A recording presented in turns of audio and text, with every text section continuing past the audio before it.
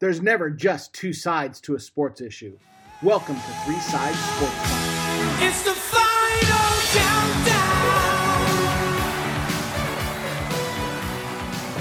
countdown. Welcome everyone to Three Sides Sports Talk. Todd, Jerry, Jeff, with you again. Going into the last week of the season, never before said, week 18 in the NFL, and it's a big one. It's massive, actually. We initially thought, maybe week 18 will be for the division, that number one seed. No, week 18, survive and make the playoffs. This is essentially pre-wild card playoff week, because if you win, you get to keep going. And if not, what a disappointing season. But before we get to that, before we get to Rams week, let's go back to Texans week, that being really Trey Lance week. Trey Lance got the start. We kind of thought that's the way it was going when we last talked to you, because Jimmy hadn't practiced. He had the injury, didn't even suit up for the Texans game. So Trey got the start.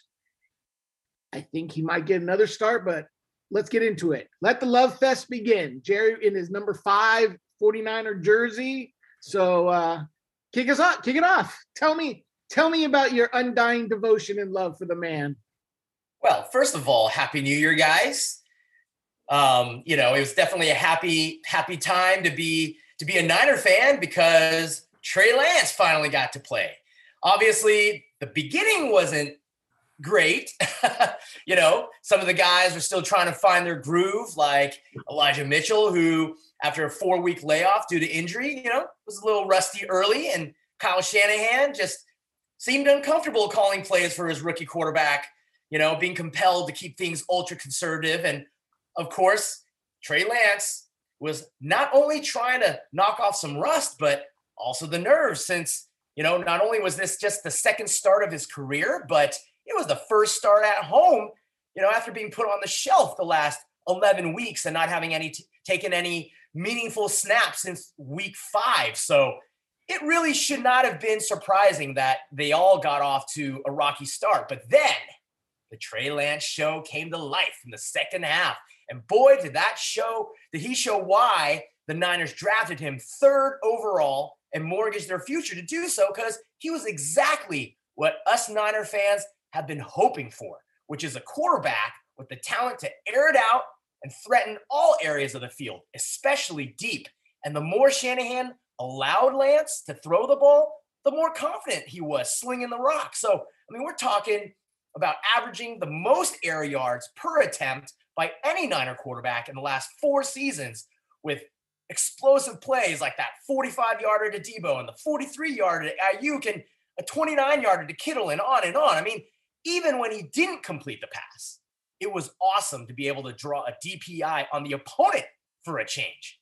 And what's even better, in my opinion, was that he didn't need to rely on his legs to be effective. In fact, it sure seems that he's not a Cam Newton or a Lamar Jackson type, but rather more of a Ben Roethlisberger or a Russell Wilson type of quarterback who uses his mobility to extend plays so that he can make plays through the air, and he would only run as a last resort.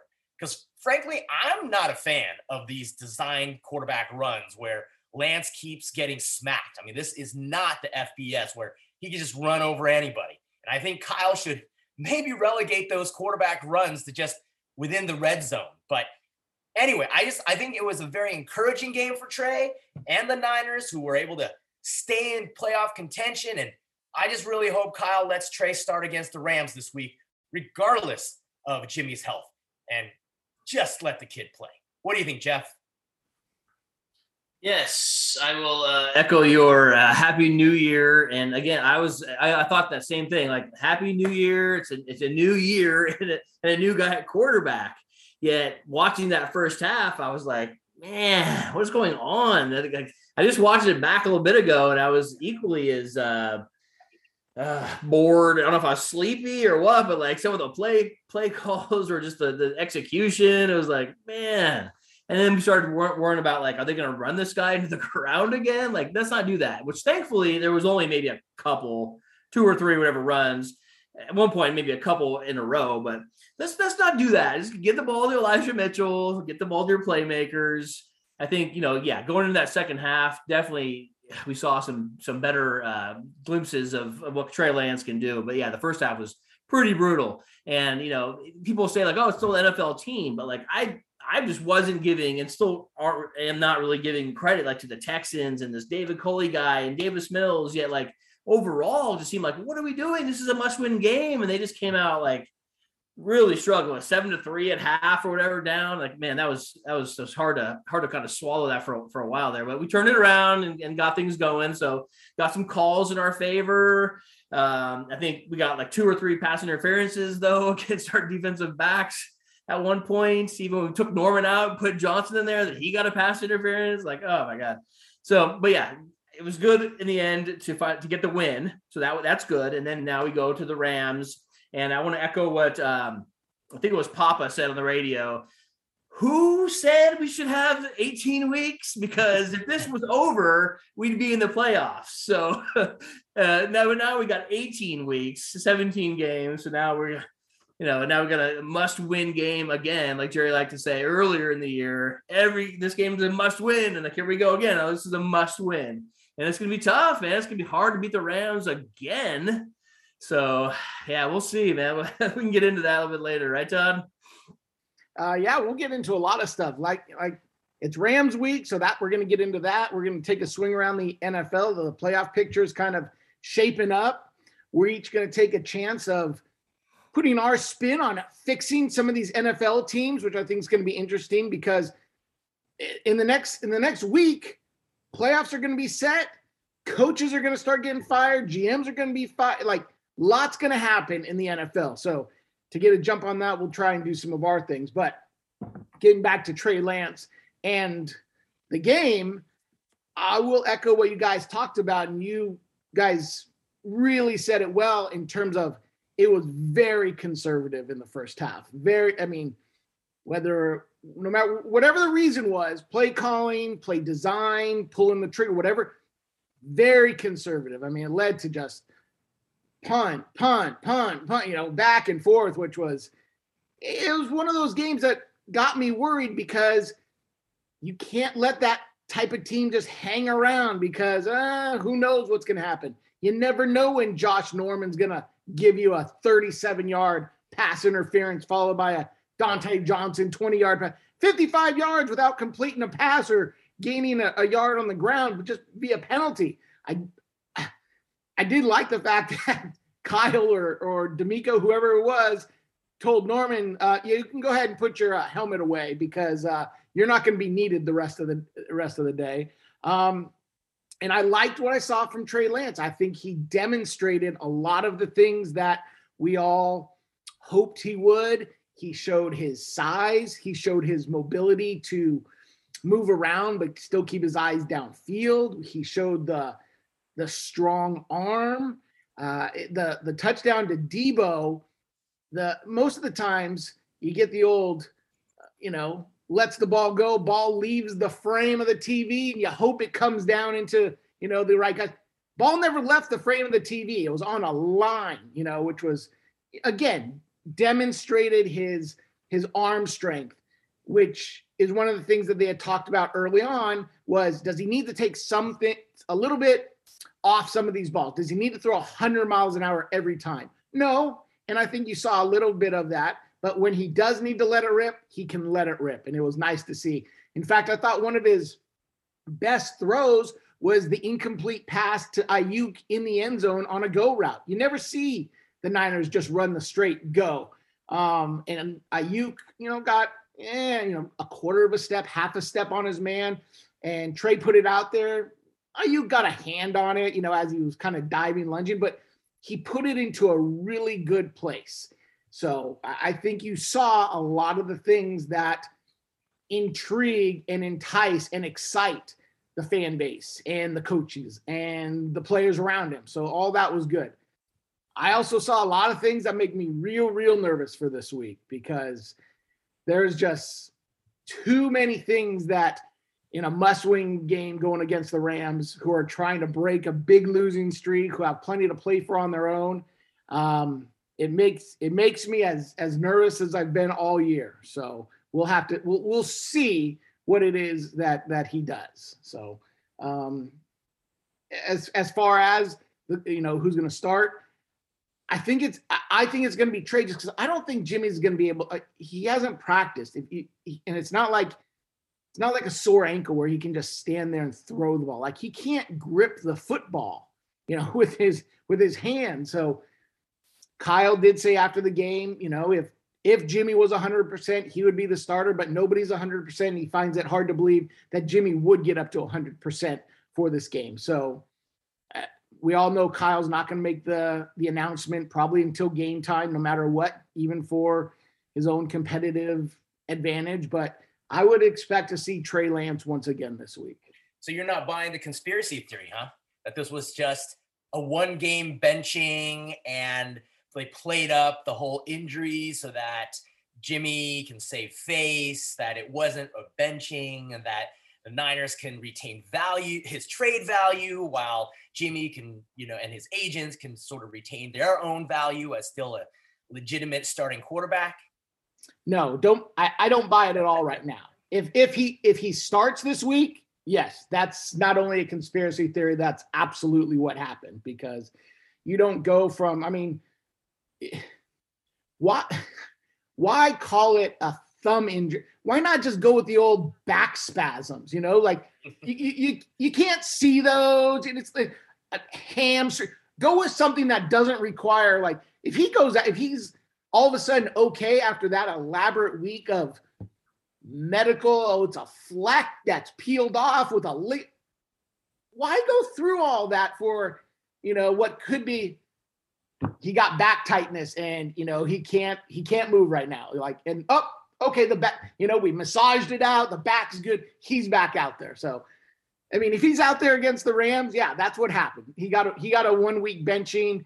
It gave Trey the soft landing of playing against the Texans, and we go from there. But I don't buy that right now.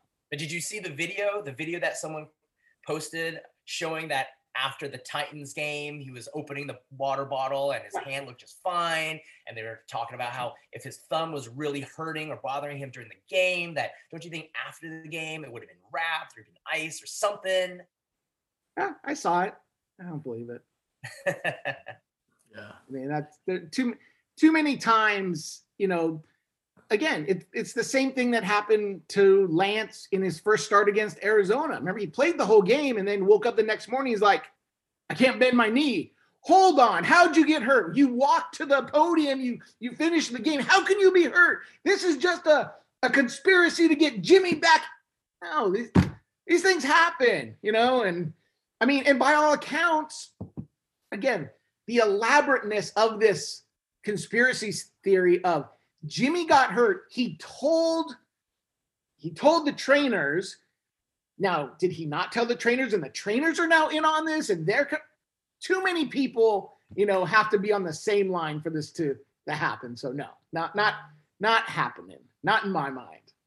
Well, either way, I think even if Jimmy were healthy at this point, I'd rather go with Trey. You guys know I've been on the Trey bandwagon for a long time. And I think that, hey, look, I get it. The rookiness with Trey Lance is scary, and maybe Trey makes mistakes, but Jimmy makes mistakes. And the difference is that Trey is a rookie and he's our future, whereas Jimmy is a 30-year-old vet who shouldn't be making these mistakes. And maybe that's why his time with the Niners is up, because Jimmy's undependability and his injured throwing hand, if it is injured, is a lot scarier. And if it is injured, I definitely don't want to see Jimmy on the field, because the last time Jimmy came back while he was hurt, it was against Miami Dolphins last season. We saw how well that went. Yeah. I would just say that, I guess, that, if Jimmy is healthy, based on what everyone says about him and the leader he is and the year he's had, I would say he's going to be out there. So, it's hard to just yank him out of there. But if he's not healthy, then yeah, I think we have to go with Trey, right? Just taking them for their word. We have to go with Trey, and Trey had a decent game, and that, yes, this is a must win. Everyone needs to step up, not just the quarterback, right? So if he's injured and he can't grip the ball, you can't throw him out there. Regardless if the guys like him or if he's a good leader. So you have to go with Trey, and he has to have a good game, right? And this is a must win, like I said. But But yeah, I just don't want to see Trey, like some of those plays getting hit. Like I think it was twice where I was totally cringe, man. Like he's going to get killed or get a concussion. Like these guys flying up there and just lowering their head right into him. And like, there's no little call or anything like that. But man, he's got to be careful. Shanahan's got to be careful, right? So I just hate to see that part of Trey's game. And I will say, and again, it's a big love fest right now because you guys have loved Trey and wanted Trey from day one. But you talked about his rookiness and his rookie mistakes. It is 100% clear to me why Kyle does not trust him. He does not see the field yet. The play that, and I'm sure you guys remember it because I saw the text come right after it. What an incredible play. The one down on like the 5-yard line, second down, he kind of rolls, goes left and rolls right, hits Ayuk for the first down on a, where he scrambled. He missed 2 wide open receivers on slants. It was a 3-step drop and both Ayuk and Kittle were wide open. And that's why if Jimmy's doing that, it's 1, 2, 3 balls out, and that, again, that's what Kyle wants. 1, 2, 3 balls. Now the end product was great because it ended up in a first down.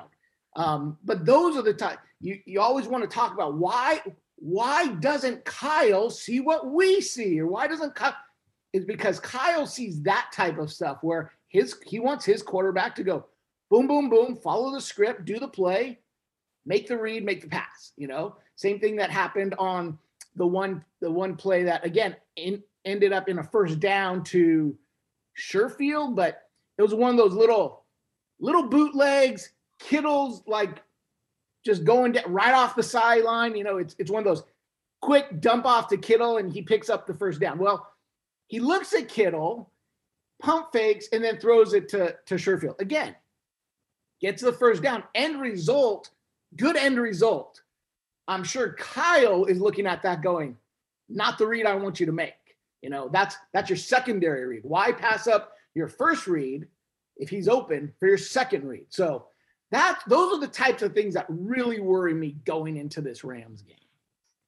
And I hear you, and that all makes sense. But at the same time, this is exactly why I felt Shanahan and his coaching staff should have been, from day one, working towards Lance becoming a starter sometime this season, working him into games so that he'd get some reps, so that he wouldn't be so green on week 17, week 18, right? That's exactly why what I wanted to avoid is for him to still not see the field. Because you look at some of these other quarterbacks, like Davis Mills, was he great on Sunday? No, but you could tell that from the first moment he got a chance to play till now, he's gotten infinitely better. And if you think about it, he's played the same amount of games that Trey Lance played during his time at Stanford that Trey Lance played at North Dakota, right? So that's my point about wanting to have had him get reps in games earlier on, just so that by the time we get later in the season, he would be a lot better at reading the field and doing the things. Yeah, I mean, right now he's definitely more of a one-read guy, but he also gives you a lot of these, I can get out of the pocket and make something happen kind of guy, which, to your point, Kyle probably doesn't like, but it's still effective, and some of those big plays, I love seeing the, again, the boot and the pass to Debo and the boot right and the boot left. I mean, he's operating, he's right. It's funny because Kyle, somebody asked Kyle, like, oh, are you able to open up your playbook or give, devise some plays that you couldn't have prior? And Kyle almost seemed kind of perplexed by that question. Like, I don't know what you're talking about. We have a different playbook every game. Dude, what we're saying is that you're able to run plays you could never run before because Jimmy was such a physically limited quarterback. So yes, sure, like the ball comes out, boom, boom, boom, when you would want it to come out. But guess what? We don't know where it's going sometimes. So I don't know. I just feel like when I look at Jimmy, I look at this. You played with 4 starting Pro Bowlers on your offense. And now where are we? The Niners are stuck on the brink of playoff elimination in this win or go home situation. That's what your quarterback, who was supposed to give the Niners the best chance to win, did. Okay, so he's blown at least 2, not 3 games so far this season. So yeah, I get where Kyle's coming from, but the problem is that he put all his eggs in the Jimmy G basket, and it was a leaky, creaky basket. And whether or not it was a leaky, creaky basket, I mean, we kind of knew that, though. We beat this to death, but like we knew we were going to go with Jimmy, and he was the veteran, and everyone loved Jimmy. And until something happened, we just figured he was going to get hurt in week 4 and never come back, but it didn't happen, right? So here we are with Trey. So, but Trey's going to get better. Like you said, he needs time. He needs to play. So we can look forward to, say, this time next year, he's going to hit Debo on that deep pass that he missed him on or whatever that he didn't see, right? That's going to happen, hopefully, right? He's going to evolve, and with more playing time and more experience and look at the tablet and all that, he's going to hit those guys on those plays. So it's good to see. He had some good balls. I mean, even the one that Debo cut across, it was a little short, but it was fine. It worked out. So, yeah, so we'll see. We'll see what happens. He has some ducks too. I mean, or tip balls or whatever happens. So he'll get better. He's more playing time and all that. But yeah. Yeah, I mean, just real quick. I mean, I feel like I've been hearing this ever since the win from everybody, from Tim Ryan to Joe Staley. Everybody's been saying how the most important thing for Trey is to get these live reps, because there's no way for him to develop unless he does so, because you cannot replicate these, like a live pass rush and these live defenses that are shifting and doing whatever, right? In order for him to get better, it's not on the scout team. He has to play. Yeah. Yeah. No, I mean, that's I don't think that's ever been in question. I just don't think anyone denies that you only get as good as you can get through live repetition. You can mock it, you can scout team it, you can game plan it, you can do it on the whiteboard, you can do it, but you're not gonna get it until you're out there, doing it live against real competition who is changing defenses on the fly, throwing you different looks that you've never seen. Totally get that. But I think at the very, very best, had Trey played all season, we are in the exact same situation. But even if we're in the exact same situation record-wise, as a team, we'd be way better off because Trey Lance would have gotten all that experience under his belt. I know, but I said at the absolute best. And okay, I mean, I just feel like even on just by his talent alone, you could probably beat the teams by and large that Jimmy's gotten wins over. Yeah, and but you got he lost against. Maybe Trey loses those as well. Yeah, but I know you don't like numbers and facts, but Jimmy has the second highest completion length to Joe Burrow. So it's not like he's not getting the ball into his playmakers' hands. You look at all the rookie quarterbacks, every single one of them, including Trey, has thrown at, Lawrence, 17 picks in his 17 games. Justin Fields, 10 picks in his 10 games. Wilson, 11 picks in 10 games. Trey, 2 picks in 2 games. So Jimmy threw 10 picks in 14 games. So you aren't getting that. You aren't probably going to get more picks through Trey. That's, type of thing. So you're not getting much better than a 2-to-1 touchdown to interception ratio, which is what Jimmy had, So that's my point is, at the very best, if Trey started, you're in this position. I don't think you're not at 12 wins, type of thing. So yeah, but we're not at 12 wins with Jimmy.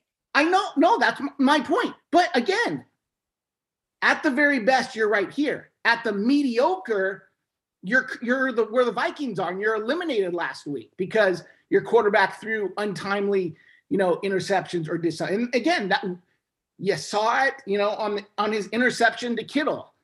He stared him down and threw it short, whereas Debo was wide open on a post, like by 10 yards. So those are the types of things that you get away with when you play the Texans. You don't get away with when you play other teams. So that's what makes me nervous. That's what makes me really nervous going into this game, that Could Trey perform well? Could the running game continue to dominate? Could Brunskill continue to contain Aaron Donald? Sure, because we've seen it for three straight years now, 5 straight wins over the Rams. We've seen it. So we know it.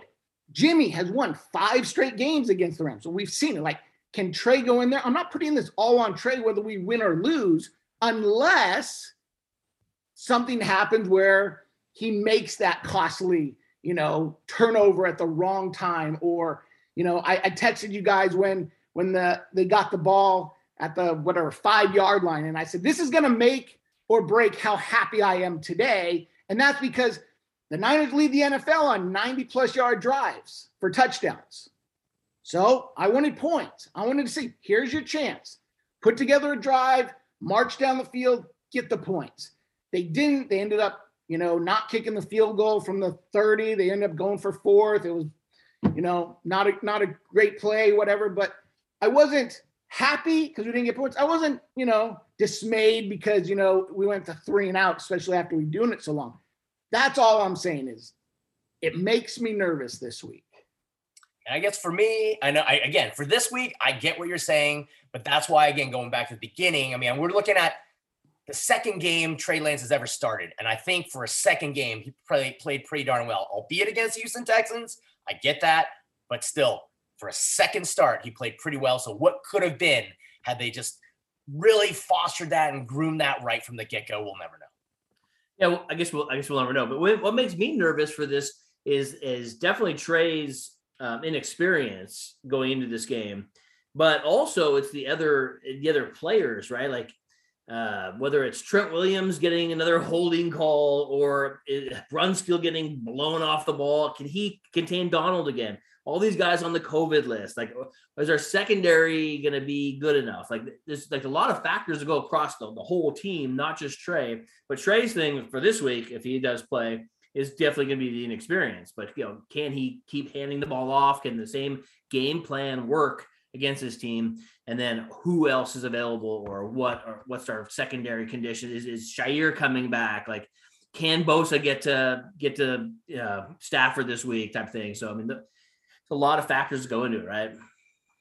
I think the Rams game will definitely be determined by the Niner coaches, meaning Shanahan and D'Amico. I think from an offensive standpoint, if Kyle can just keep ramming it, see what he did there? Ramming it down their throat with the run, and then design some Trey-specific plays that the Rams won't be ready for. Because remember, that's kind of the ace up his sleeve. I know that everybody's worried that, Trey won't be ready, but you know what?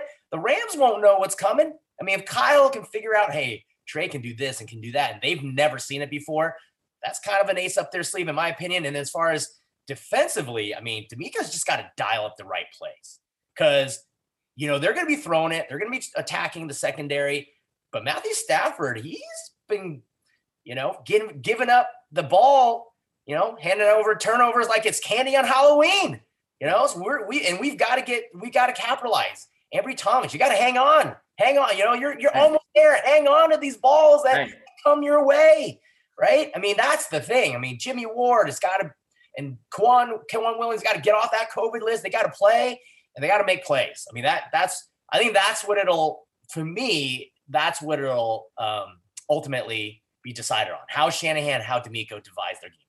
Yeah, definitely. The key word there is capitalize, because we see that several times in these past games over the last week or so. These guys have to capitalize when the situation arises, right? You have to make that. That changes the whole game, right? Ambry Thomas picks that ball off, whether or not he returns it for a touchdown or not.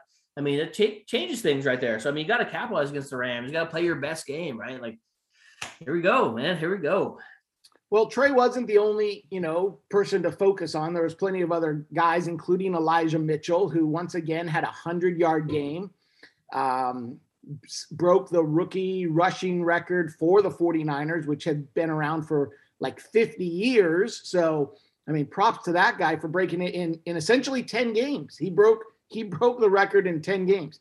He now has 500-yard games in his first 10 NFL games. Only 3 other players in the past 30 years have done that. Again, you're talking about rarefied air. Edgerrin James, Adrian Peterson, and Ezekiel Elliott. Those are the only other players since 1990 who have had 5 100-yard games in their first, essentially 10 games. So I know you guys don't want to give him the rock a lot. I know, but he's the guy. He's the one you have to give it to. He's the spark plug that keeps going, and he's the one who late in that game, it's Kyle's way. You lean on him, and then just at some point they just break down. Like you take their will, and that's Elijah Mitchell just hammer, and all of a sudden, boom, 12 yards, first down, boom, 12 yards, and it's late third, it's early fourth quarter, and you start salting away a game. So props to Elijah Mitchell for doing that and eclipsing both of those records, because again, it's fun to look back now. Absolutely no one was hooting and hollering for 6th round pick Elijah Mitchell, after the draft day, but it's clear he's a diamond in a rough, a product of Shanahan's system, whatever it might be, but he's been productive all year long, and the Niners would not be where they are without him, for sure. Which is why, as you just said, they would not be here without him. He is our spark plug. He is our bell cow.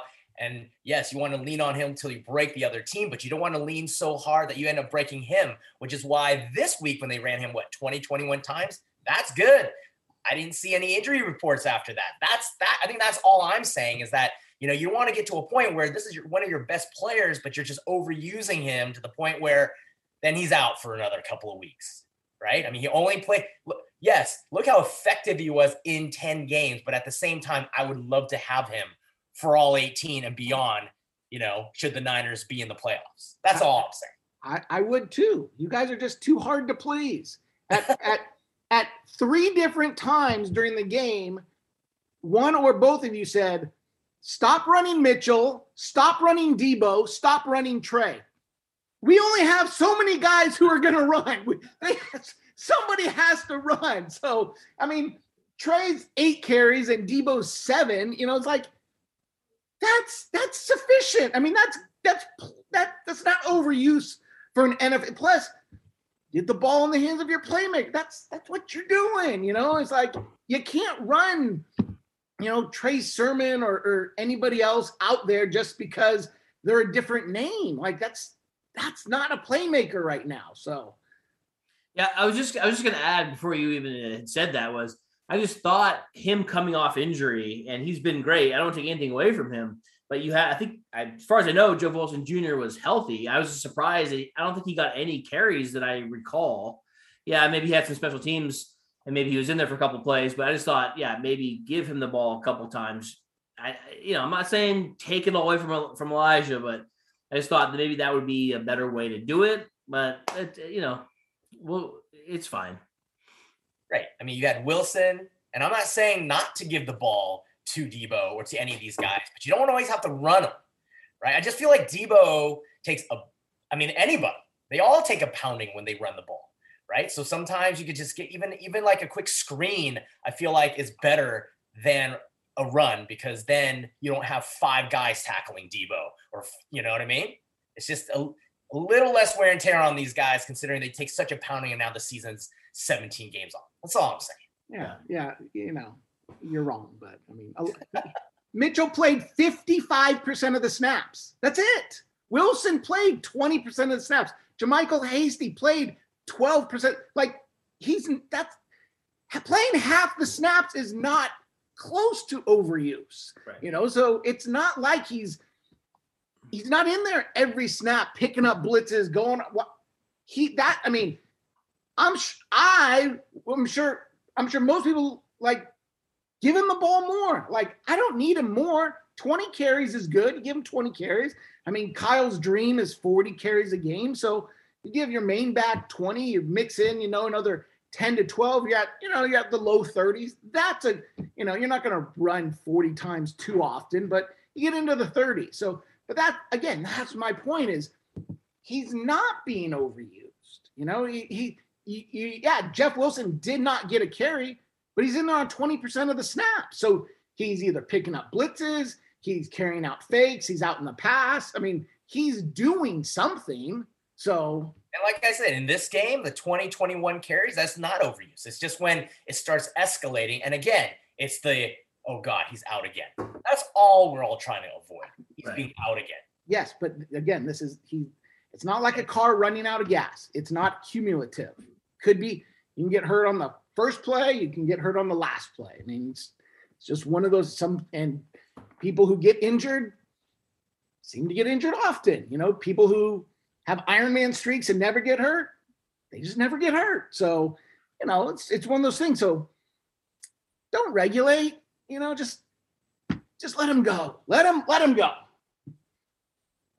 Anything else about the Texans game before we move on? Silence apparently means no. So let's move on. Spin us around the NFL with what caught your eye, Jerry. Well, I thought we were going to, for our Around the NFL segment, I thought we were going to talk about these teams that might need fixing, because it seems as though there are quite a number of them. And for me, there are obviously two teams, the ones who already have coaching vacancies, one of them being Jacksonville, the other one being Las Vegas. And in Jacksonville, holy cow. I mean, my goodness, the Patriots just handed it to them. And they've just had such a bad season. I don't know if you guys heard, but apparently for their final game of the season, they're going to have a bunch of fans dressed up as clowns to go to the game, to not only voice their displeasure at how Shad Khan has just driven their team into the ground, but also to protest the fact that Trent Baalke has been retained. And so they're going there to protest and voice their displeasure by wearing clown suits. And as a 49er fan, I sympathize with them. I understand your pain, and I really appreciate your creativity, because I love that. But as far as what we can do to help Jacksonville and their plight, help fix their situation, if it were up to me, I think I mentioned this last time, I would bring in someone with, NFL street cred who will jive with Trevor Lawrence. I think that's like the most important thing, because he's your franchise quarterback. And right now, I know that Doug Peterson was already interviewed, and being from the Andy Reid coaching tree, plus having a Super Bowl ring to show off, definitely seems like a good fit. But if for whatever reason he doesn't pan out, I think, a guy that I don't know if a lot of people have been talking about as far as Jacksonville is concerned, but, Kellen Moore. I think Kellen Moore would be an interesting pairing, because he's a young guy who, I assume could relate to Lawrence, plus Moore's helped develop Dak Prescott. So I think from Jacksonville's standpoint, I think those two guys would be good fits. What do you guys think? Yeah. Go ahead, Jeff. Yeah, I was just going to add, like with Jacksonville, I can't help but think, because I heard a couple names, I guess, declined to interview Jacksonville. I can't help but think that's because of Baalke. It can't just be because of the owner. I mean, maybe, but like it's got to has something to do with Baalke and him being there, that they don't want to even go there. So, I mean, I definitely think Jacksonville needs an offensive guy. I think Peterson would be a great hire. Somebody with some pro experience, either that or, like I think I mentioned last week or something. What's his name? McDaniels or something like that. But yeah, I think that's part of the reason Belichick put the 50 burger on Jacksonville. And that was what he said to Josh. Really? This is what you want to take over? Right. This pile of steaming cow dung? And, Josh is looking at it going, maybe not. Maybe the enticement of, a Trevor Lawrence isn't all that great right now. So I love the pick of Doug Peterson. I actually think Doug Peterson is going to be a hot name. And I think he'd be on top of my list. If I was an owner of a team that needed a coach, he'd be on top of my list. Another guy who's, going to be on top of some people's list, that's Jim Harbaugh. Now that we had that discussion, and Jerry, I think you also were going to fix the Raiders. And I'm wondering, is Jim Harbaugh part of that fix? Well, after seeing the Raiders upset the Colts over the weekend, I'm thinking the interim guy. No, I'm just kidding. I think what they're really going to do is bring back Dennis Allen.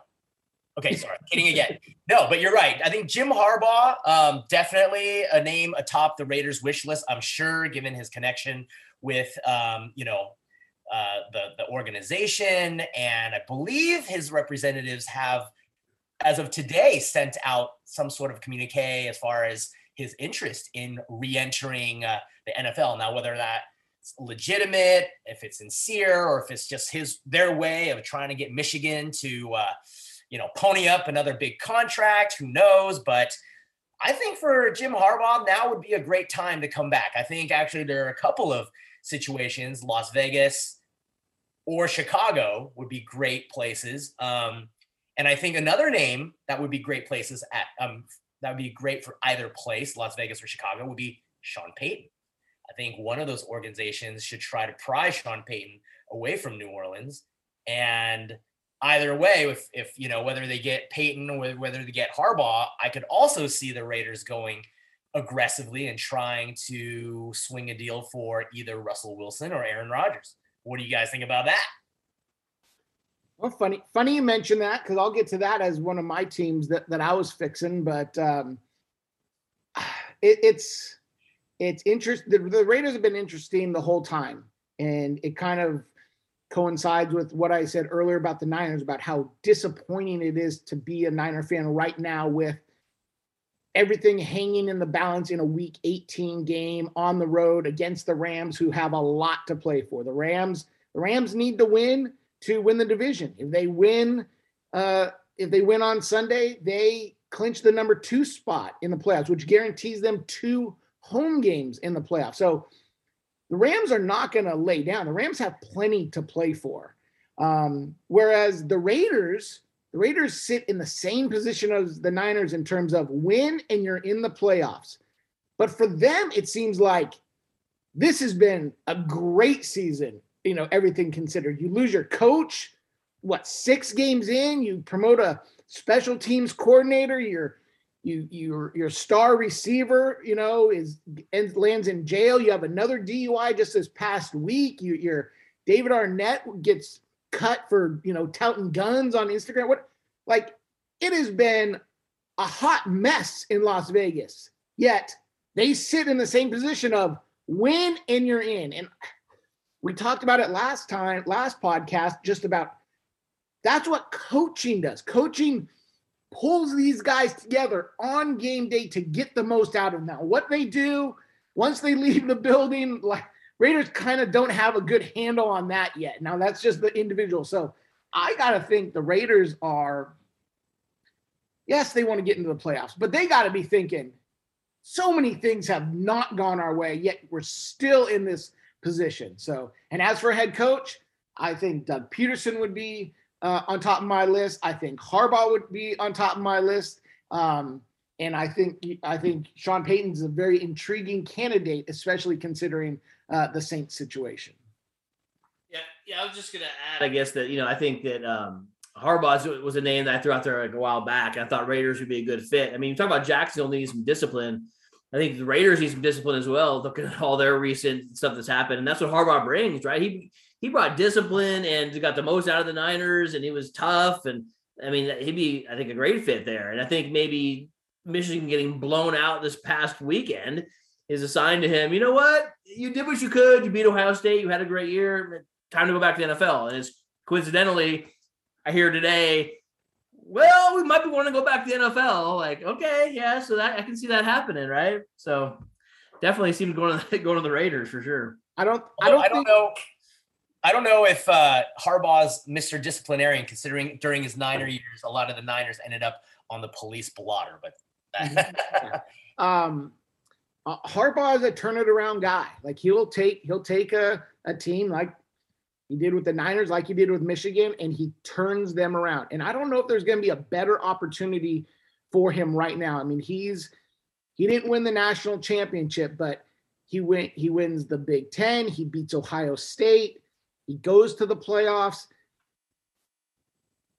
He's a pretty introspective guy. He'll look in the mirror and he's got to understand Michigan just does not have the pull that these SEC teams do. It's going to be incredibly hard. I mean, going to the playoff is determined by if you beat Ohio State. I mean, that's all. Michigan, they can't stub their toe against anybody else, and you have to beat Ohio State.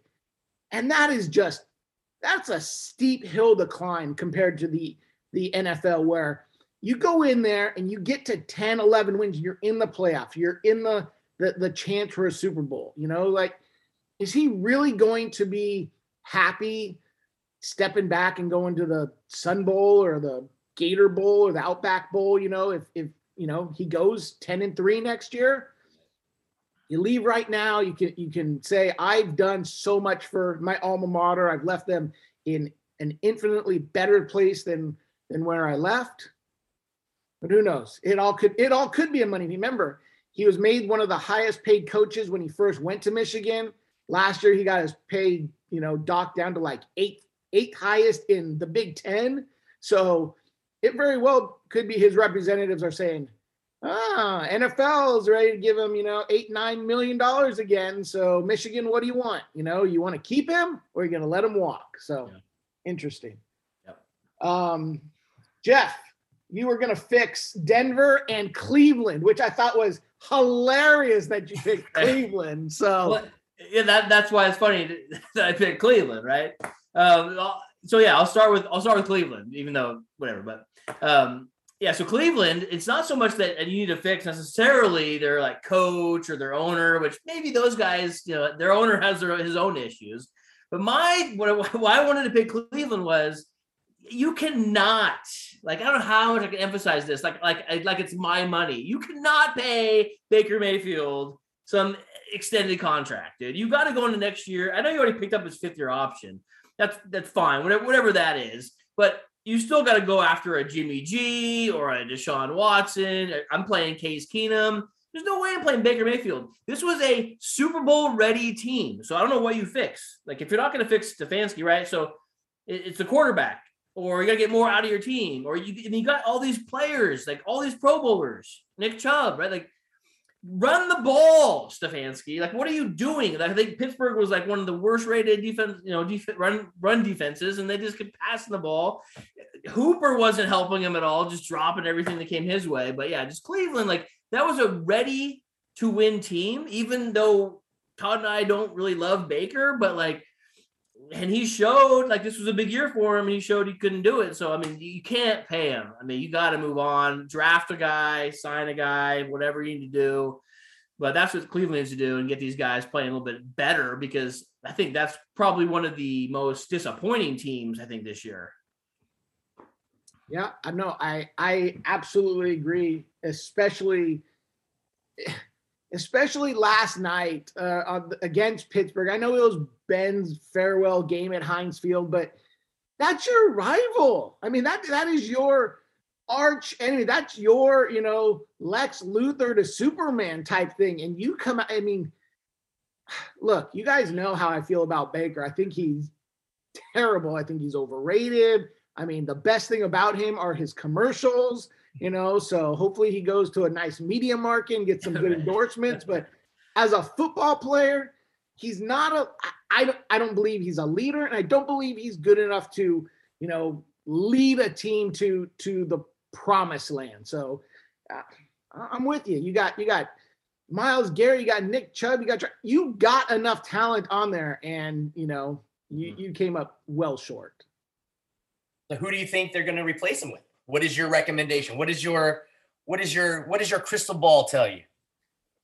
He just told you, Case Keenum. I would go with Case Keenum. It's not because he's worse than Baker Mayfield, but then maybe you swing a trade for Jimmy G if he's willing to go there. He'd be better than Baker. Maybe can you get the Aaron Rodgers sweepstakes? Probably not. You go all in on Deshaun Watson. I mean, or you got to just draft a guy and just whatever, to see who's the best in training camp, I guess.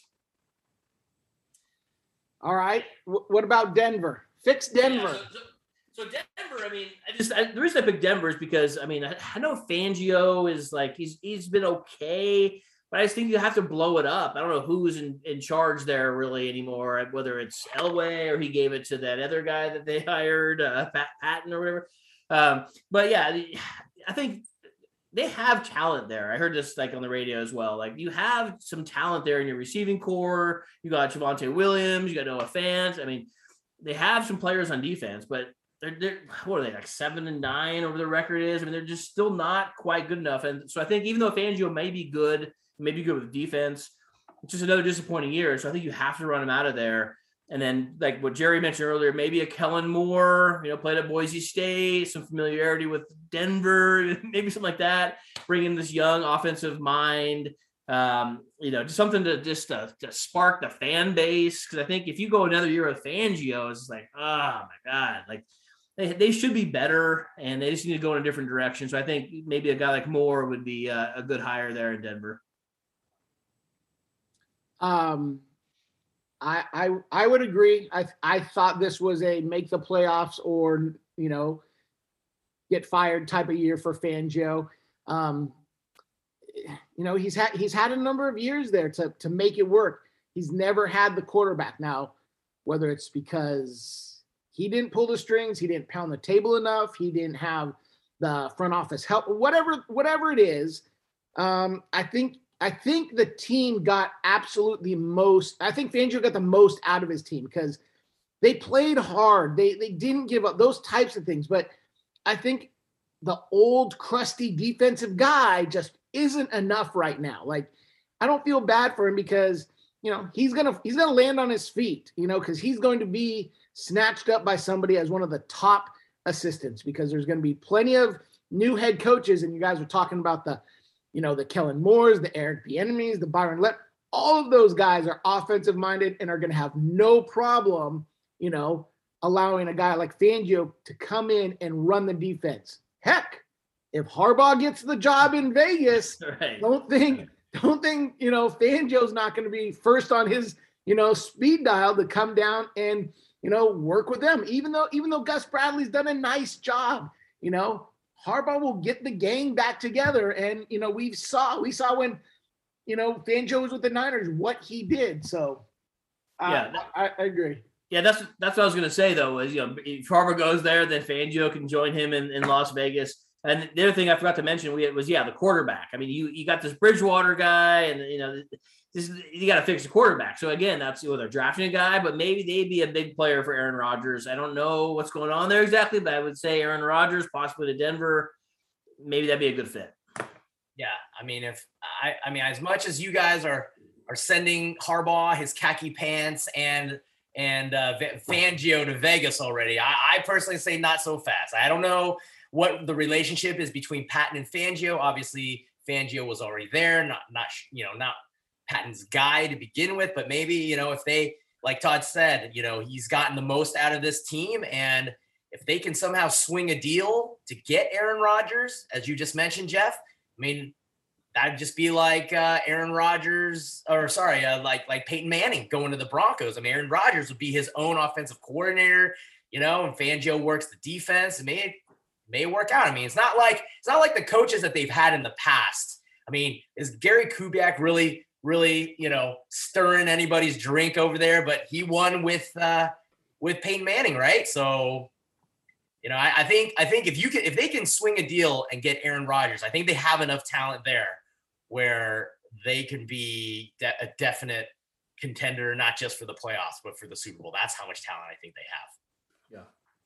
Well, let me jump in here and fix a couple teams. I'm gonna fix. First of all, I'm gonna fix Houston, and we just watched Houston, and I gotta say I was mildly impressed with Mills. I don't think he's Peyton Manning or Aaron Rodgers. I think he's, I don't know, Ryan Fitzpatrick, Alex Smith. Take your middle of the road quarterback right now. And if I'm Houston, I'm keeping Cully and I'm keeping Mills. So I'm keeping the head coach and I'm keeping the quarterback. And the biggest thing I'm doing is I'm flipping Deshaun Watson. I'm sending him for 2 1s and a 2 at minimum. And my first call is the Panthers. Can I get the Panthers to give me 2 1s and a 2, which would include a top 10 pick? Right now they sit at number 6. Would they give that to me, thus giving Houston the number 3 pick and the number 6 pick? And with that, you're looking at the Kayvon Thibodeau, Aiden Hutchinson, or what's his name? Evan Neal, the offensive tackle from Alabama at number 3. So you're looking to get a transcendent edge rusher or an offensive tackle. Then you're dropping down. If you're able to swing it to the Panthers, when they're number 1 pick, then you're looking at picking up someone like Drake London, the USC wide receiver, or Derek Stingley, the cornerback at LSU. And all of a sudden you have a quarterback who is competent. You're addressing the offense and defensive line. They have 2 2 free agents in Christian Kirksey and Eric Wilson, who are their linebackers. So now if you can get them signed with your, $37 million in salary cap space, you get them signed. And then the big target I go after, Devin McCourty. They got the New England pipeline. McCourty's a free agent.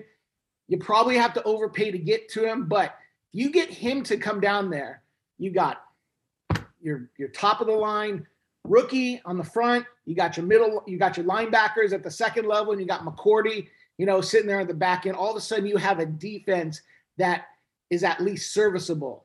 Now, can you piece together some other pieces? Because we've seen you can go get running backs. You can find a tight end. So that's my fix for Houston. It's not sexy because you're keeping Cully and you're keeping the quarterback, but I think what the Deshaun Watson piece just sitting out there, they're not. I mean, obviously they're not going to sit on him. I don't think he's going to play for Houston again. They're going to trade. So start the shopping. And if you can't get him to the Panthers outside of the conference, maybe you do try and swing something to the Dolphins, or if you swing something, maybe, and there's another team I was thinking about trying to fix, was the New York Giants, but they're unfixable right now. I could not find the right tools to fix them. But there is a team, that is in such disarray. You're talking about blowing it up. I just don't know how Gettleman and Joe Judge survive, past Black Monday. But that's my initial thoughts on Houston. Yeah, for sure. I mean, I think Cully keeps his job mainly because it's just not that desirable of a job. I mean, who else are they going to get to take that job? Maybe if Caserio can convince your buddy Josh McDaniels to come down there, but beyond that, I think Cully, you're right. Cully will be retained. He'll keep the seat warm another year for the next guy. Sending Deshaun Watson to Carolina is interesting. I'm sure Carolina will pretty much give up whatever it takes to get Deshaun Watson. They'll even send their coach Matt 7-year rule to Houston if they want him. I mean, yes, absolutely. I think David Tepper will do whatever it takes to get a Deshaun Watson. So I definitely can see that happening. Yeah, I agree as well. I think keeping Coley and Mills, they've been somewhat impressive, right, with 4 wins or whatever they have. But yeah, they have to do something with Deshaun. Like, this is enough already. Like, you have to trade him, whether it's 2 1s or 2 1s and a 2. I mean, you have to just get rid of him and move on. You can't play this game forever. Like, this offseason, they better do something here because this is kind of getting silly. And yeah, then you fix a line, you fix something else. And the other thing to add to that is maybe they need some other playmakers of sorts, because Brandon concussion protocol Cooks, whether he's under contract, I'm not sure, but he can't be the only guy making any plays out there. So they need to get some playmakers in there. Yeah, they're not too bad. I mean, Davis Mills is serviceable, and Coley's done okay for his first year. So we'll see what they can do. But you got to do something with Deshaun. Davis Mills looked like Kirk Cousins. Davis Mills does look like Kirk Cousins, and that's a guy that we didn't talk about, but right. What a waste with your season on the line to be sitting at home on your couch against the Green Bay Packers. So, but hey, make your bed, you lie in it. The other team that I wanted to fix, only because it was interesting, was the Seattle Seahawks. Because there is so much rumbling in this past offseason regarding Russell Wilson, they just completed essentially their worst season since he's been there. So they got some reflecting to do. And if Russell Wilson still is going to hold true to he's willing to be shopped, well, now's the time to shop him, because you're going to have to rebuild. You've done kind of what you could piecing things together around him. So let's do this. Carroll signed until 2025. So not that money's an issue in Seattle, but you didn't just sign the guy, last year to let him walk with, 3 years remaining on his contract. So you're going to keep Carroll. Why not flip Russell Wilson? Why not flip Russell Wilson to the New York Giants? The New York Giants have picks 5 and 8 in this year's draft. They got 2. Remember, Seattle is without a first rounder because they gave it up to get Jamal Adams. So now if you ship Russell Wilson to the Giants, and get their 2 number ones this year and probably a number 1 in the following year. So, you're sitting there. Well, what happens if you're Seattle, and Jerry, you actually mentioned it earlier. We get, as the Raiders owner, I'll give you 2 first-round draft picks for Derek Carr. So if you want to do that, all of a sudden Seattle flips Russell for 3 ones, gives up 2 ones, maybe a second or something, and to go get Derek Carr, and then you've replaced your quarterback. You replaced him with a guy who is in the same ballpark age-wise. He's in the same ballpark athleticism-wise. He can produce. He can get the ball deep. You got Lockett and DK.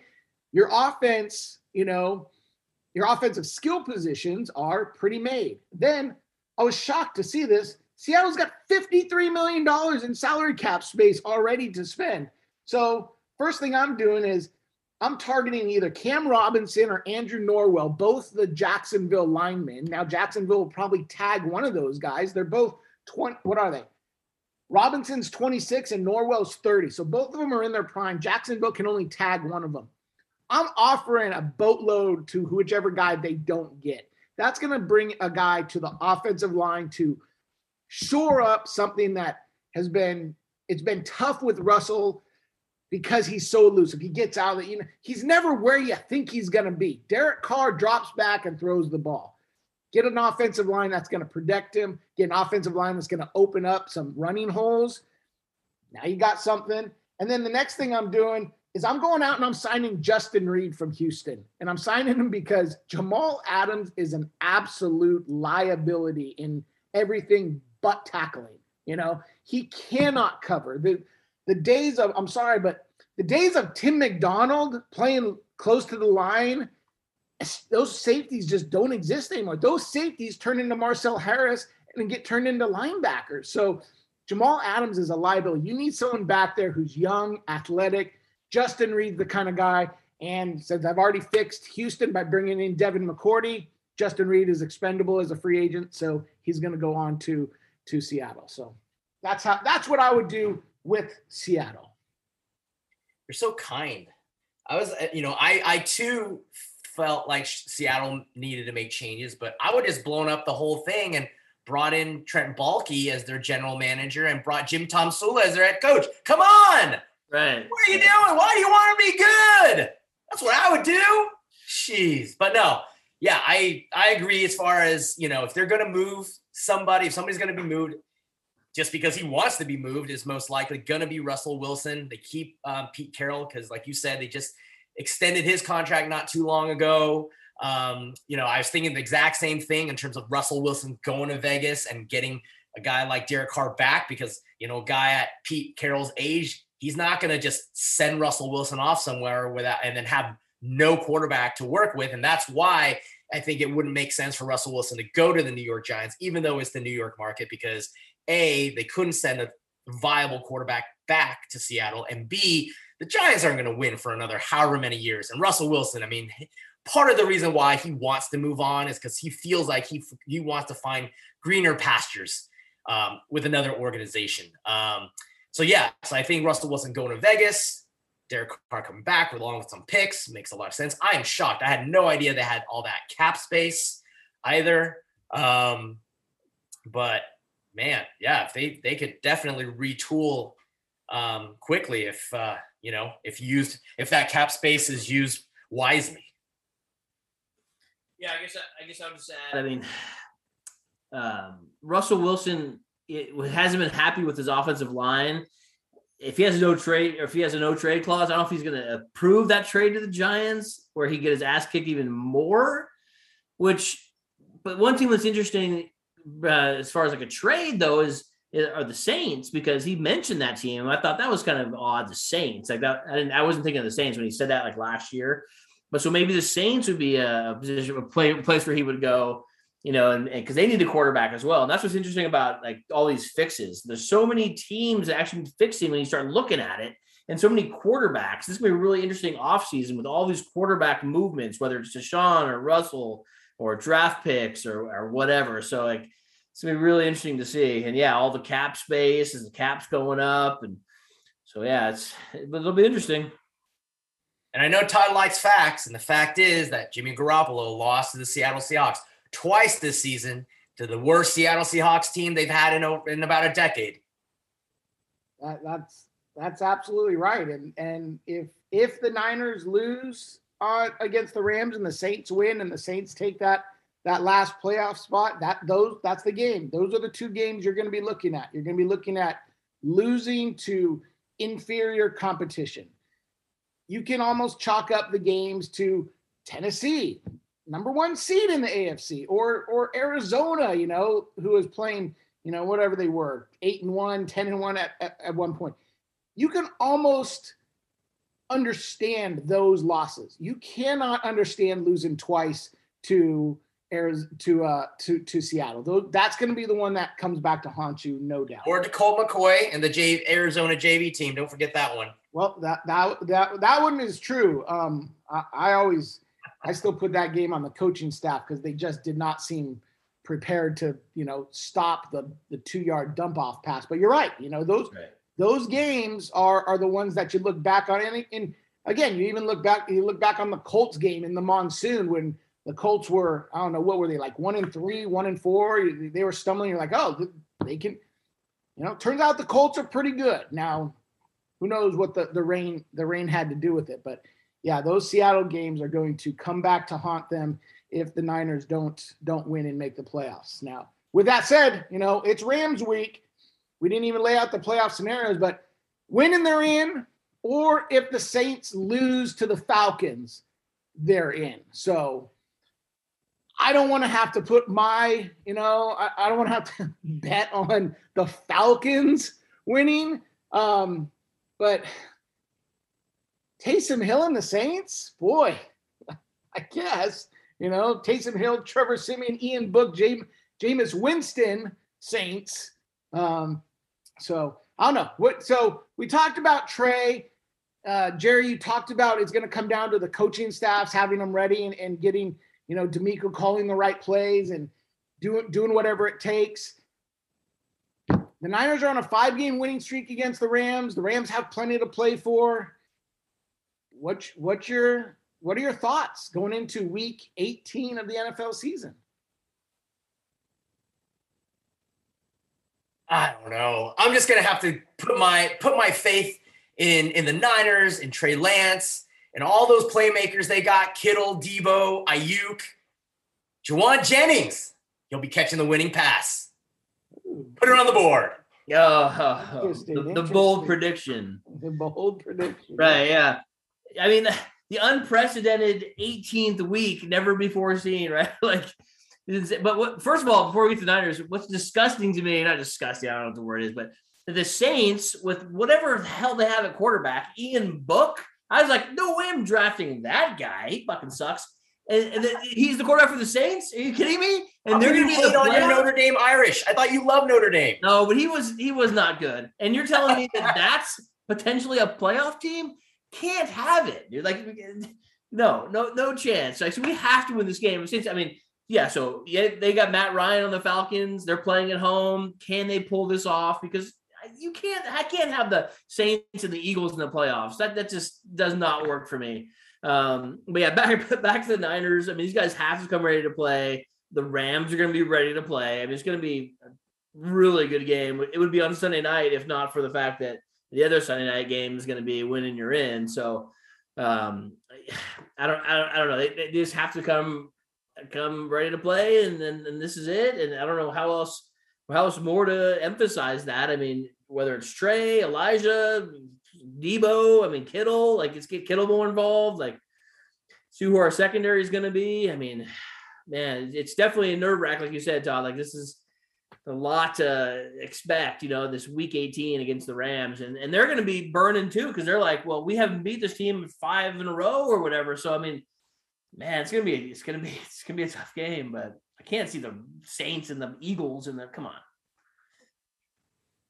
It's Jimmy G's parting gift. One more game of angst, and he's not even playing. Yep. One more game on the edge of your seat. Hoping beyond hope it all works out. So with that said, we all won our survivor pick. We go into week 18 with I don't know what to choose. Do you choose a good team? Because any good team still available might be resting guys. I mean, if you're the Packers and nothing to play for, if you're are you really playing any Chiefs? I don't know. Do you play a team like the Saints who have to win? Give it to me. Who is your final regular season lock of the week? I wish I had a good answer for you, Todd, but I haven't even looked at the schedule. So can I pass it off to Jeff and come back to me? Yep. Jeff? Yeah, you bet, because I was looking at this earlier, and if there's a few teams I could pick, but one team that I haven't picked, and I can't believe I'm doing this, but I'm going to have to go with my Raiders. and whether it's because of John Madden passing, God rest his soul, which maybe they'll play for. Maybe it's all meant to be with Bisaccia and this Madden and Gruden, all these guys getting arrested.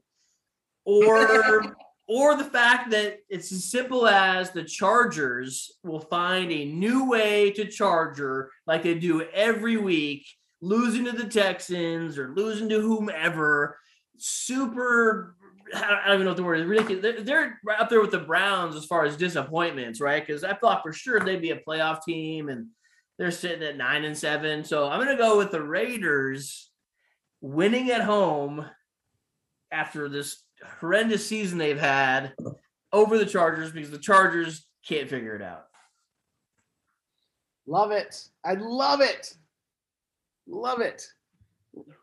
Jeff, it pains Jeff's soul just a little bit to have to right. saying that, So, I ran out of teams that I have any faith in, and the only team that I have available that I think is going to have a little bit of pride to play for is the Washington football team. It helps that they're playing the no pride Joe Judge New York Giants, but I got to think Ron Rivera is not going to want to, he's not 1, 2, 3 Cancun. He's going to have those guys as ready to play. Now, whether they're good enough to win, I don't know. But give me the Washington football team against the New York Giants. It's the only way I'll pay attention to that game at all is if I have a survivor pick on it. So give me WFT. All right. Well, I'm ready. And speaking of a game that I don't even need survivor to be paying attention to because we were just talking about it, it's the Saints-Falcons game. And because we need the Falcons, boys. We need the Falcons. And this goes against all logic because the Falcons are terrible in general, but they're also terrible at home. And you would think that the Saints would not be as good on the road, but unfortunately, they actually have a winning record on the road. But I'm going to be taking the Atlanta Falcons because we need that win, baby. We need that win. And I think the Falcons will do, and Matt Ryan will do Kyle Shanahan a favor for old time's sake and take care of them Saints because, like you said, we cannot have the three-headed quarterbacking monster of Trevor Siemians, of Ian Book, and of what's the other guy? Number 7. Simeon Book and Taysom Hill. Right. Taysom Hill. We cannot have that. We cannot have that. No. As much as I love Alvin Kamara, we cannot have that. And as much as Dennis Allen and that defense is carrying that team, I don't know. We do not want that. We want Trey Lance and the Niners in the playoffs. So I am taking the Atlanta Falcons, the Dirty Birds of the South. Let's go. Well, Time for the Dirty Birds to, win one for old Dan Reeves, who passed away as well. So maybe they're going to channel that and get the Dirty Bird going. So hey, nothing would make me happier than to be watching the Niner game and just see the Falcons 7, 14, 21, 28, nothing, 35, career day by Matt Ryan. Kyle Pitts eclipses 1,000 yards and becomes the all-time rookie tight end leader in yardage in a season. Give it to me. I'm here for all of that. So, with that said, the only other thing I wanted to touch on, and I don't know, before we get to final thoughts, we talked about John Madden in our last podcast. We all kind of had our final thoughts about him, and it was fun to see all the clips of him throughout the week. It was great that the NFL, took the moment of silence before all of the games to honor Madden. And I think there's discussion about how best can the NFL honor Madden. You already have the Lombardi Trophy, so you're not going to change that. Can you name something after John Madden? Can it be the John Madden Super Bowl? Is it the Coach of the Year? Is it the John Madden Coach? What is it? The John Madden NFL Hall of Fame? What do you guys think, if anything, or if whatnot? What's a good way to honor John Madden? Is the Coach of the Year named for anybody else at the moment? I don't believe so. Well, then I think that would be it, because I think deep down, if you asked him, that's what he prided himself in, and that's what he wanted to be known for. So I think having the Coach of the Year being named after him would be apropos. Nice. Well, I guess for me, two things. I guess I don't know. Not that it has, I guess, to do with football, but if they have like an announcer award, maybe that would be one way to go. Like this Madden announcer award. I don't know if they have that, but the other one is, I can't take credit for it, but I heard it. Maybe this is what you're going to say, Todd, is renaming the All Pro team the All Madden team, because everyone always talked about how great it was to make the All Madden team, even though it was like the tough guys. So I don't know if that'd be appropriate, but maybe that'd be just cool, just because it was a thing that he had an All Madden team. So I don't know. Yeah, I hadn't heard that, but I think that is a great way. I don't have a good way to do it, but if somehow you could name the Thursday Thanksgiving Day games as, that John Madden weekend, the John Madden triple header, whatever it is, because, so often you talked about him doing the Cowboy games, the turducken, all those types of things. And it's the type of thing that it's in the middle of the season, so it'll continually get remembered year after year. I think the Coach of the Year award's a great idea, but I don't know. I couldn't tell you who won the Coach of the Year last year. It's great for insiders, and it's great to once a year at the end of the year say the John Madden Coach of the Year award goes to Sean Payton, Bill Belichick, whatever, for the moment. So I love the change in the All Pro to the All Madden. If there was some way each year on Thanksgiving to name it the John Madden triple header, I'm all for that. But I think people are in rooms, kicking these things around, and hopefully they come up with something appropriate for the man who touched so many and is instrumental in so many people loving, knowing, playing, watching the NFL. So with that said, Jerry, final thoughts. So given that it's the new year, it's obviously the season for New Year's resolutions. And though guys like Bill Belichick might not be a fan of them, I still think it's important for, the NFL to take the New Year's resolution thing more seriously, because their New Year's resolution should be to improve the game by getting rid of a lot of the stupid rules that's hurting the game. Beginning with the absurd emphasis on taunting. I mean, even the people who supposedly defend it ultimately end up despising it. Like Steelers head coach Mike Tomlin, who apparently supports the NFL's crackdown on taunting. Well, he did until the flag was thrown at one of his players, because I remember Tomlin took issue with the taunting call against his team a couple of weeks ago, saying that the officials have to exercise some common sense, to which I laughed, because come on. Everyone knows the Zebras have no common sense, which is why the emphasis on taunting was fraught with problems to begin with. So please, do everyone a favor and let's just get rid of all the ticky-tack emphasis of taunting and just go back to the way it used to be. Speaking of ticky-tack, how about we also re-examine what constitutes a personal foul, unnecessary roughness? Because, I mean, I know we need to protect the quarterbacks from getting maimed like they used to in the 80s and 90s, but the rules have definitely taken it too far to the point where defenders are being punished for essentially making a good play. Now, if someone's taking pot shots at a guy or being deliberately malicious, then by all means, flag his ass. But far too often are we seeing the momentum of a game change when all the defender did was make a good play. So I don't have a channel to John Madden up in football heaven, but I'm sure he would be all for that. And if John Madden's for that, then we should all be for that. Thank you very much. And again, Happy New Year. I will say, your final thought, but I'm going to piggyback just a little bit. And that was someone mentioned, you know why they protect the quarterback so much? Is because every once in a while you get Ian Book on Sunday Night Football, and I think, it was kind of tongue in cheek, but that's why, you get these quarterbacks, who was it?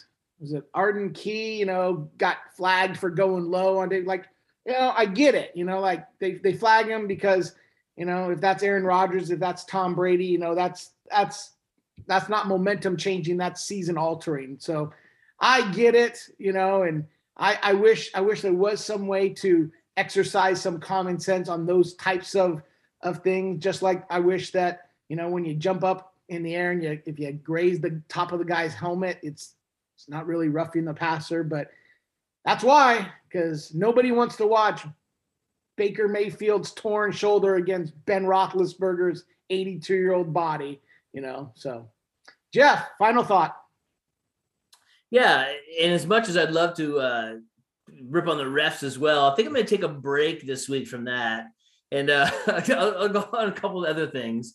First of all, I wanted to say congratulations, not to Mike Tomlin on 15 winning seasons, but on Kyle Shanahan, who's guaranteed a winning season, which I believe is his second time since he's been here. So congratulations, I think, is due to him for a winning season, even though the season's not over yet, but he's going to have a winning season. So I guess it's appropriate to give him that. And then Washington football team, I guess, is going to finally announce their mascot at some point next month. But I just thought it was funny because I was thinking about it today with Jalen Hurts talking about what action are you taking as far as your stadium falling apart? And I just thought, do they still play RFK? No, that's old, right? I had to look it up. I looked at the map. I'm like, where do they play? I'm like, get a stadium. We're always complaining about our stadium, but I don't think theirs is very old. What the hell's going on there? Why is it falling apart? I heard the Philadelphia announcers on the radio today. I heard that they didn't even go to the game because it was a dump. They didn't go to the game? Is that the same stadium where there was sewage getting on the spectators? That's a disaster. So their owner needs to either sell that team or do something else there. That's another team that needs to be fixed. And then the other thing is, I did continue watching Hard Knocks. I watched episode 2, and I actually thought that was a really good episode. I thought it was really informative. I got a lot out of it. I really enjoyed it. So Jerry, if you haven't checked it out, I would definitely check it out because I haven't got to episode 3 yet, but at least episode 2, I enjoyed it. So I think you just found Washington's new name. They should be called the Washington Disasters. Oh, see, I thought you were going to say the Washington sewage on the field. Disaster pretty much covers it all. The tumbling, the lawsuits. What is going on? Sewage on the field.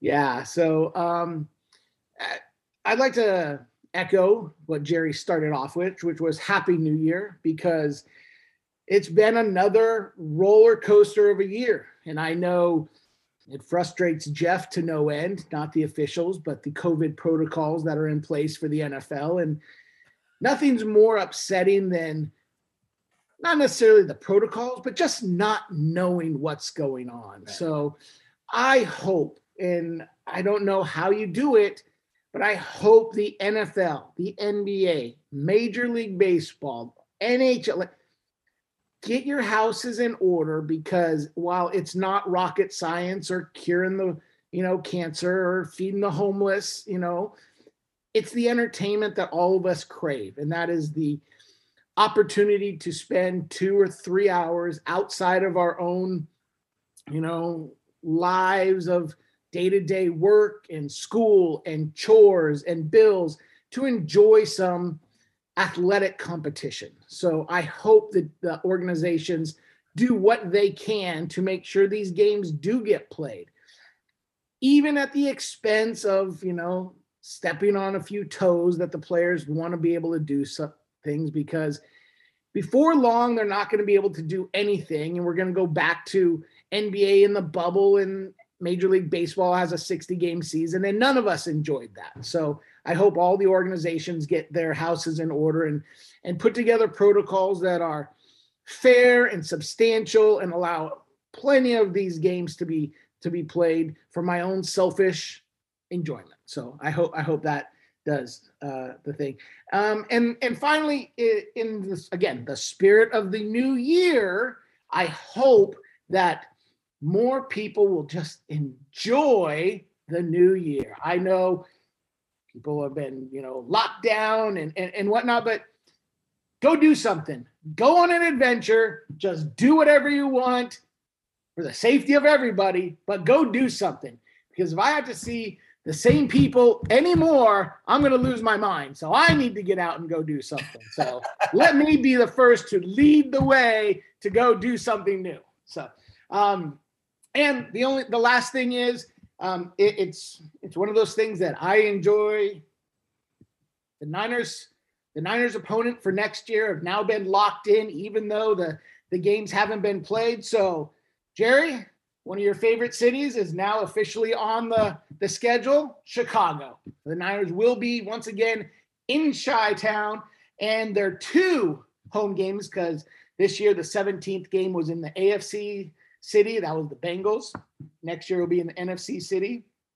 Miami Dolphins, maybe Deshaun Watson coming to town to play Levi's, and Jeff's Washington sewage on the field team will also be coming to town.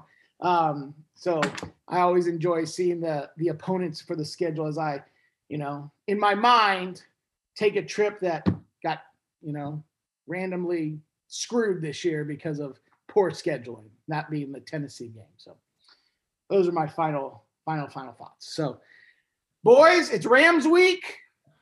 It's the last week. I hope it's not the last week of the football season.